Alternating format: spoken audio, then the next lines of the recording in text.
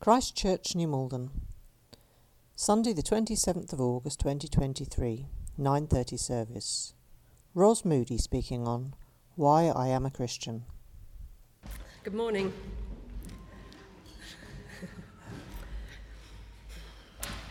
Christian faith has always been part of my life, which could make this a very long talk. But to answer the question, why am I a Christian, I need to tell you about some of my more difficult life experiences. I don't want to preempt the story, but I also don't want to blindside anyone who's been struggling with similar issues. So I'm going to warn you now that I will be talking about miscarriage. First, though, I need to pay my dues with some of my childhood photos and a bit of background detail. I was born Rosalind Elizabeth Choate on the 21st of November 1973. Yes, I'm nearly 50. I told you it could be a long talk. I was the second of 4 children, 2 girls and 2 boys, born to my parents, David and Susan Choate. Dad was a GP in Shepperton, where I lived my entire childhood, and my mum taught law in FE colleges. My parents are Christians, and as a family, we attended St Nicholas Church in Shepperton, a high Anglican church, where I was baptised aged 4 months and then later confirmed, aged 12. That's St Nicholas Church on the slide, and that's me in the middle on my christening day with my godmother Penny. As you can see, I was practising my stern face for photos. And then this is a couple of family holiday shots. This is when I went on a family holiday to Canada to visit my cousins. I'm the one on the left, I'm the one in the attractive velour red tracksuit for some reason. And there I am in the middle next to my mother.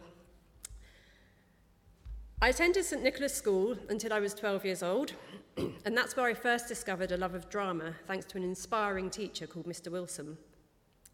At 12, I started at Bishop One Church of England Secondary School in Sunbury. I enjoyed school. I'm a bit of a swot and I like learning. I had some great friends, many of whom I'm still close with. The school had a strong Christian ethos, and as a teenager, I stopped going to church and mainly relied on school for my spiritual nourishment. Aged 14, I went on a residential trip with friends to the Christian Mountain Centre in Wales, and whilst there, encouraged by one of the leaders, I prayed a prayer of commitment to Jesus. That's me at the Christian Mountain Centre. I'm in the middle in red. We just climbed Mount Snowdon, hence the celebration. And that's me with some of my friends at our sixth form dinner dance. I'm the one on the far left. I'm still in touch with all of those girls and still very close friends with many of them. I went home after praying my prayer of commitment and proudly announced to my confused parents that I had become a Christian. My mum's response was, "Oh, I thought you already were." Either way, from that point on, my faith became more significant to me. I feel fortunate to have attended a church school, as it was an environment where being a Christian was acceptable, and I have never felt a need to hide my faith. That's something I carried with me ever since. I don't always talk a lot about my Christianity, but equally, I never feel the need to hide it from friends or colleagues. Religious studies lessons were compulsory at school, and it was while studying for my GCSE that I first became familiar with Psalm 139, which was read to us earlier. It was used to teach us about the sanctity of life, that God creates us, and human life starts from the moment of conception. I stayed on in the sixth form at school to study my A-levels, English, drama and history, and after a gap year teaching English in a rural school in Zimbabwe, I went to Aberystwyth, the University of Wales, to study drama. At uni, I continued to pursue my faith, forming a prayer group with 3 Christian girls in my halls of residence, and attending St Michael and All Angels Church, or St Mike's as the students called it. I also pursued a more secular life. I had lots of non-Christian friends with whom I went out drinking and partying regularly. In my second and third years, I lived in a house of 7, and I was the only Christian in the household. I was open about my faith, and sometimes had conversations with my housemates about my beliefs. I also prayed for them all with my prayer group.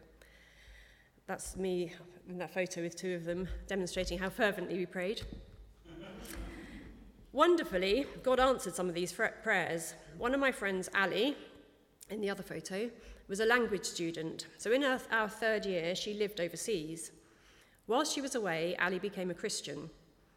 I know from speaking to her that our conversations played a big part in that. And when I was asked to give this talk, I messaged her and I asked her what it was in my life that spoke to her. She replied, "God began by getting through to me thanks to your fun personality. It was a real eye-opener to discover that being a Christian and being good company could go hand in hand. You were my first Christian friend. Although as a non-Christian I couldn't fully appreciate the struggles you went through, I saw that you were open and honest about them. Seeing how you were drawn to God, how you sought him regularly by going to meetings both in and outside of church intrigued me. I sensed the depth to your life that I couldn't quite grasp, but with hindsight I know that God was drawing me near to him through you." It felt amazing to me to know that despite being what I felt was a pretty poor example of what a Christian should be, God still used my presence in Annie's life to draw her to himself. After uni, I did an acting course for a year, and most of my 20s were spent either doing fringe theatre productions, running drama workshops in schools, or doing lots of boring temping jobs to earn some extra money in between. I also fit in a second gap year, this time with the Church Mission Society, teaching English in a Coptic Orthodox school in Beni Suef, Egypt. When I was 26, my parents split up. It was a huge shock at the time, rocking the foundations of my safe, secure upbringing. I saw my mum struggling to reconcile her decision to leave with her faith. I was angry with her at first, but over time I saw that she was happy with her new partner, now her husband, Jeff, and I couldn't begrudge her that. After a while, my dad also remarried to Patrice, and this is me and all my siblings with each of my parents on their wedding days. Around the time my dad met Patrice, I also met someone. I was the project manager of a Christian charity called Crossroads, delivering drama-based citizenship workshops to Year 6 in the 6 primary schools on the New Addington estate in Croydon. Scott Moody had just arrived in the UK from Australia, having come over here to be the overseas player for Wimbledon Cricket Club. He was a teacher and had secured a job teaching at one of the New Addington schools.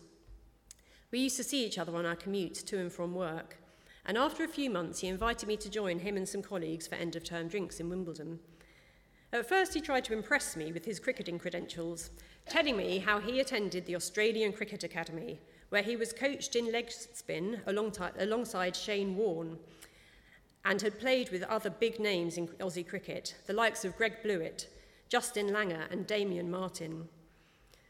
Unfortunately for him, I knew absolutely nothing about cricket, and I hadn't even heard of Shane Warne. However, he had lots of other good qualities to impress me, and despite my lack of cricket knowledge, he obviously found some good qualities in me, as soon we were dating. Just over a year later, he proposed, and on the 11th of June 2005, we got married at Emmanuel Church in Wimbledon. And there we are on our wedding day. For the first 3 years of our marriage, we rented a flat in Wimbledon and attended the evening services at Dundonald Church. Dundonald is a church in the conservative evangelical tradition, and the teaching focused strongly on the sovereignty of God, his total control over every event, and on justification by faith alone, ensuring that we understood that we and everyone else was destined for hell because of our sin and could be saved only by believing in Christ's death and resurrection and in following Jesus, not by keeping any laws or rules for living. There were also a lot of talks about what following Jesus meant, which ironically seemed to include a lot of rules for living. It all felt very black and white. There was no space for questions. If you asked them, there was always an answer, which in some ways was comforting, but it also felt somehow restrictive. Surely, I would sometimes think, God is bigger and more mysterious than this clarity of thought suggests. There were many great things about the church. I had lots of good friends. I attended midweek Bible studies, and I got to know the Bible much better, and I was part of a prayer triplet. Just after our 3rd wedding anniversary, things took something of an unexpected turn. Scott was by then working as Director of Sport at Willington Prep School in Wimbledon, and I had moved on from acting and was working for Young Enterprise, the business education charity. One day we went off to work as usual, but halfway through the morning Scott rang me with the news that our flat was on fire. It turned out the fire was in the roof of the building rather than in our flat itself, but it left the place uninhabitable, meaning in a matter of hours we lost our home. It was a deeply shocking experience, and we were left reeling. We were lucky in that my mum and Jeff let us move into their small house in Richmond. They had moved down to Devon, but they wanted to keep a London base so they could come back regularly. Not long after the fire, we were dealt a second blow when burglars got into the unoccupied block of flats via the hole in the roof, smashed open the doors of all 6 flats and stripped out all the copper piping, ransacking our home in the process. When we went back to survey the damage, we found all our belongings heaped into the middle of each room so that they could get to the pipes. It felt deeply violating, and once again we were left in shock. Eventually, we were able to remove our belongings, but we had to put most of them into temporary storage because there was no space for them at my mum's. The following January, I found out I was pregnant. We were delighted. And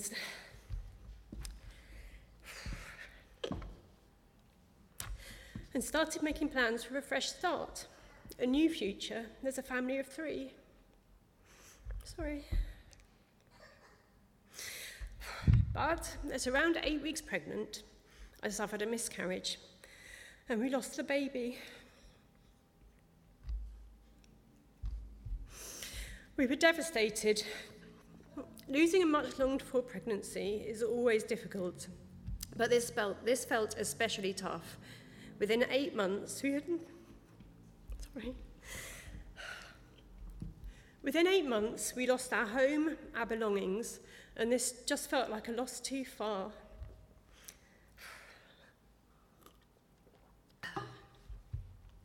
I became very depressed.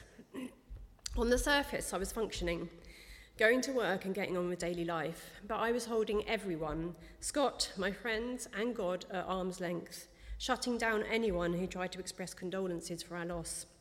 I was exhausted with the effort of holding my grief in check, which is what I felt I needed to do in order to keep going.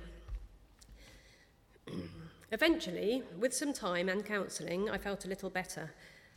When we first moved to Richmond, we'd found a church to go to, but over time we stopped attending. I didn't want to talk to Christian friends about the miscarriage, as I couldn't bear to be told that it was all part of God's plan, which is what I assumed they would say to me. Around 14 months after the miscarriage, I got pregnant again. This time we were a lot more cautious and anxious about it, but we needn't have worried. This one progressed beautifully, and on the 4th of December 2010, our daughter Annabelle Elizabeth was born. There she is. Like most new parents, we were exhausted, sleep-deprived, and completely in love with our baby. One day, as I sat on the sofa with her curled up asleep on my chest, I began to think about what it means for God to love me as his child, and I found I had a new understanding of the depths of his love for me now that I had become a parent. Before she was born, we moved out of the Richmond place to a temporary let in Wimbledon, but we needed somewhere more permanent, somewhere affordable and commutable. Scott had a friend at school who many of you will know, Ruth Henson. Hi, Ruth. She suggested New Malden, and soon we found a flat on Coombe Road, moving there when Annabelle was around 4 months old. We started to look for a church to attend. We agreed to try a few places and see what felt right. We didn't want to go back to somewhere as conservative as our former Wimbledon church. The first place we tried was the one just up the road from us, Christ Church, New Malden. On our first visit here, we bumped into Ruth, who introduced us to Stephen. We very quickly found out that 2 of Stephen's passions are cricket and drama, which seemed rather providential. We never did get round to trying any other churches. Christ Church just felt like a good fit. Annabelle was baptised here on the 4th of December 2011, her first birthday. Just after Annabelle turned 2, I got pregnant again. Once again, we were delighted. Time to grow our little family. But once again, at around 7 weeks, I started bleeding. This time I knew immediately what it meant, and no amount of desperately Googling stories about pregnancies that survive bleeding or returning to hospital for more scans could change the outcome. 2 weeks after the bleeding started, I miscarried again. 4 months later, I was pregnant again. Okay, I thought, that's my pattern, a miscarriage followed by a successful pregnancy. But no. Once again, at around 8 weeks, I lost the baby. We kept We kept trying for another child for a long time, locked in an endless cycle of hope and disappointment, layering grief upon grief. I have had 5 miscarriages in total. I've had numerous tests and investigations, but no doctor has been able to tell us definitively why this has happened, why I am one of the 1 in every 100 women who has experienced recurrent miscarriage. They say every pregnancy is different. Well, that's also true of miscarriage in my experience. Each time it happens, you're at a different stage in life. But for me, it was also a cumulative experience. Each time I grieved not only for the current loss, but for the losses that had gone before. And I was taken right back to that place I was in after my first miscarriage, trying to keep my grief in check so that I could keep functioning. About a year before my final miscarriage, I knew I needed help to process my grief. Once again, I sought out counselling, which proved very helpful. Not only did it give me a place to cry, to express the sadness that I was holding on to, it also gave me opportunity to process some of my other life experiences, to understand more about why I responded to these events in the way I did.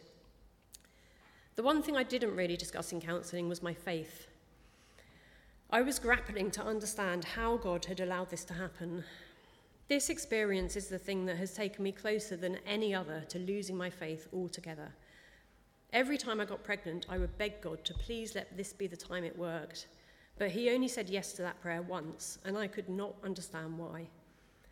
I couldn't reconcile the concept of a loving creator who, in the words of Psalm 139, knits us together in our mother's wombs with what was happening to me. If God was completely in control, then I could only conclude that he was making this happen, and that seemed deeply cruel. How could a loving God do that? Either God was real but not loving, or he didn't exist at all. I'm very aware that there will be people here today who've experienced miscarriage. If you're one of them, then I am sorry that you have been through that. Maybe you responded differently to me, or perhaps you are sitting, waiting, as I would have been, for me to get to the conclusion and answer that impossible question, how could a loving God do this? In which case I'm sorry, because I don't have a definitive answer for you. All I can do is tell you what has helped me hold on to my faith. It's been a long journey, and it's one that I'm still travelling. With the benefit of hindsight, though, I can see how God has been at work in my life, drawing me back to him. And just as he used all of my life, the holy Christian parts and the messier, more sinful parts, to draw my friend Ali to him, so he has used all of mine. I don't have time to share it all, but let me give you 3 examples. Firstly, there is our daughter, Annabelle. I've talked a lot about our sadness at not being able to have all the children we hoped for, but the other side of that story is the incredible joy that it is to be her mother. I know every parent thinks their children are remarkable, but this girl has been such a huge blessing to my life. Of course, parenting has its challenges, and parenting an only child can be hard at times, but we know we are very lucky with Annabelle. She is bright, talented, funny, full of energy, deeply empathetic, and underpinning all of this, as she grows, she is developing a deepening faith in God. Despite my struggles with God, I wanted to give her a Christian foundation, knowing that one day she would make up her own mind. That included bringing her to church, sending her to Christ Church School, and praying with her at bedtime before she was old enough to do that herself. I have no doubt that her faith is real. She thinks deeply about God, and she has her own ideas about what he's like. For a while, the only reason I kept coming to church was for her. She loved it so much that I didn't want to take that away from her. Over the years, as I've attended church, God has taught me more about himself through the teaching here. Attending the 9:30 service wasn't always easy, with its seemingly endless announcements of families having more babies, but that has also meant that there are lots of baptisms here. Time after time, I have watched Stephen make the sign of a cross on the baby's forehead and say the words, "Christ claims you for his own." One day when I heard those words, God reminded me that they had also once been spoken over me, that I too have been claimed by Christ and I belong to him. And that meant I didn't have to keep hanging on to my faith, because in Christ, God is holding on to me. I've also heard a different approach to the gospel here than I had done previously. I've gained a better understanding of the impact of sin on all of creation. I can see that my experiences are part of living in a fallen world, not punishment for my personal sins, but still an example of the imperfectness of the created order. The emphasis has been less on our individual need for salvation and more on the transforming power of God's love, which brings me to my third thing, my work. For many years now, I've managed or led volunteering functions in charities. Currently, I'm the national lead for volunteering at Family Action. In my role, I've seen people give their time freely to serve and make a difference in their communities. I've heard about lives transformed by volunteers who spend time supporting them through incredibly difficult circumstances. One day it dawned on me that one of the best illustrations I've seen of love in action is in Friendship Works, our youth mentoring service. This service recruits, trains and supports adult volunteer mentors to be matched with children who've experienced childhood trauma and are facing multiple challenges. For many children, this experience is transformational and it reaches into other parts of their lives. There are many things mentors can't change about the child's circumstances, yet their presence in the child's life brings change and hope for a better future. Although the service doesn't describe it in these terms, it demonstrates how love can reach into the toughest of circumstances and make a difference. But in my struggles, this bothered me. This is not a Christian charity, and mentors come from all walks of life. Most of them are not people of faith. I began to wonder why we needed God. It seemed there were plenty of good people changing lives for the better without needing his guidance to do it. I can't pinpoint exactly when or how, but slowly God changed my perspective. Working with Friendship Works, I learned about attachment theory. Attachment theory focuses on the importance of a baby forming a secure bond with their caregiver in the early years. If that doesn't happen, it creates a higher risk of a whole range of negative life outcomes, such as addiction, difficulty forming healthy relationships, and behavioural issues. But the likelihood of those things happening can be reduced by introducing a secondary attachment figure, such as a mentor. Neuroscientists have found that our attachment experiences, positive and negative, can actually impact the formation of neural pathways as our brains develop. In other words, when a safe, positive adult shows love to a child who has experienced trauma, it doesn't just make the child feel better because they get some positive attention, it rewires their brains. I concluded the reason these acts of love make a difference is because we have literally been created that way. We've been created to receive love. And when we do, it improves our life chances. And we've been created to give love. It's well evident that volunteering brings a whole range of positive outcomes to the volunteer themselves as well as to their communities. Through my work, God has shown me that the world works exactly as he tells us it will in the Bible. The world is full of people who've experienced all kinds of difficulties and traumas because our world is imperfect. Because our world is imperfect, but love overcomes, always. Regardless of the motivations of the person giving the love, they may not know God, but when they show love to others, it is still transformational because that's how God has created us. When I started to get my head around this, my other questions became less pressing. If God's promise of the transforming power of love is true, then it means I can rely on his other promises. I may not understand why I have suffered as I have, but I can trust that God has been with me throughout. Even when I held myself back from him, even when I went to the depths, he was there. Over time, God has restored me, not to the faith I had before. Our relationship has changed. The grief is still there, and sometimes it can be triggered unexpectedly, and I have to allow myself to feel it until it subsides again. But I have also been healed through these experiences. I know myself better, and I know God better too. Despite everything, overall, I'm happier and I have more joy in my life now than I did when I was younger. Did God make those miscarriages happen to teach me or test me? I don't believe he did. It would be too cruel. But just as the Bible promises, he has worked through these things for my good because he loves me. Even though I sometimes find it hard to do, I can trust all God's promises, including the promise I find it hardest to believe. that one day the grief I still carry will be lifted, that God himself will wipe away my tears. The only explanation I have for what's happened to me is that the Bible tells me that creation is broken, but the promise held out to me in the Bible is that one day that will be fixed. God will make everything new, including me, and that is why I am a Christian.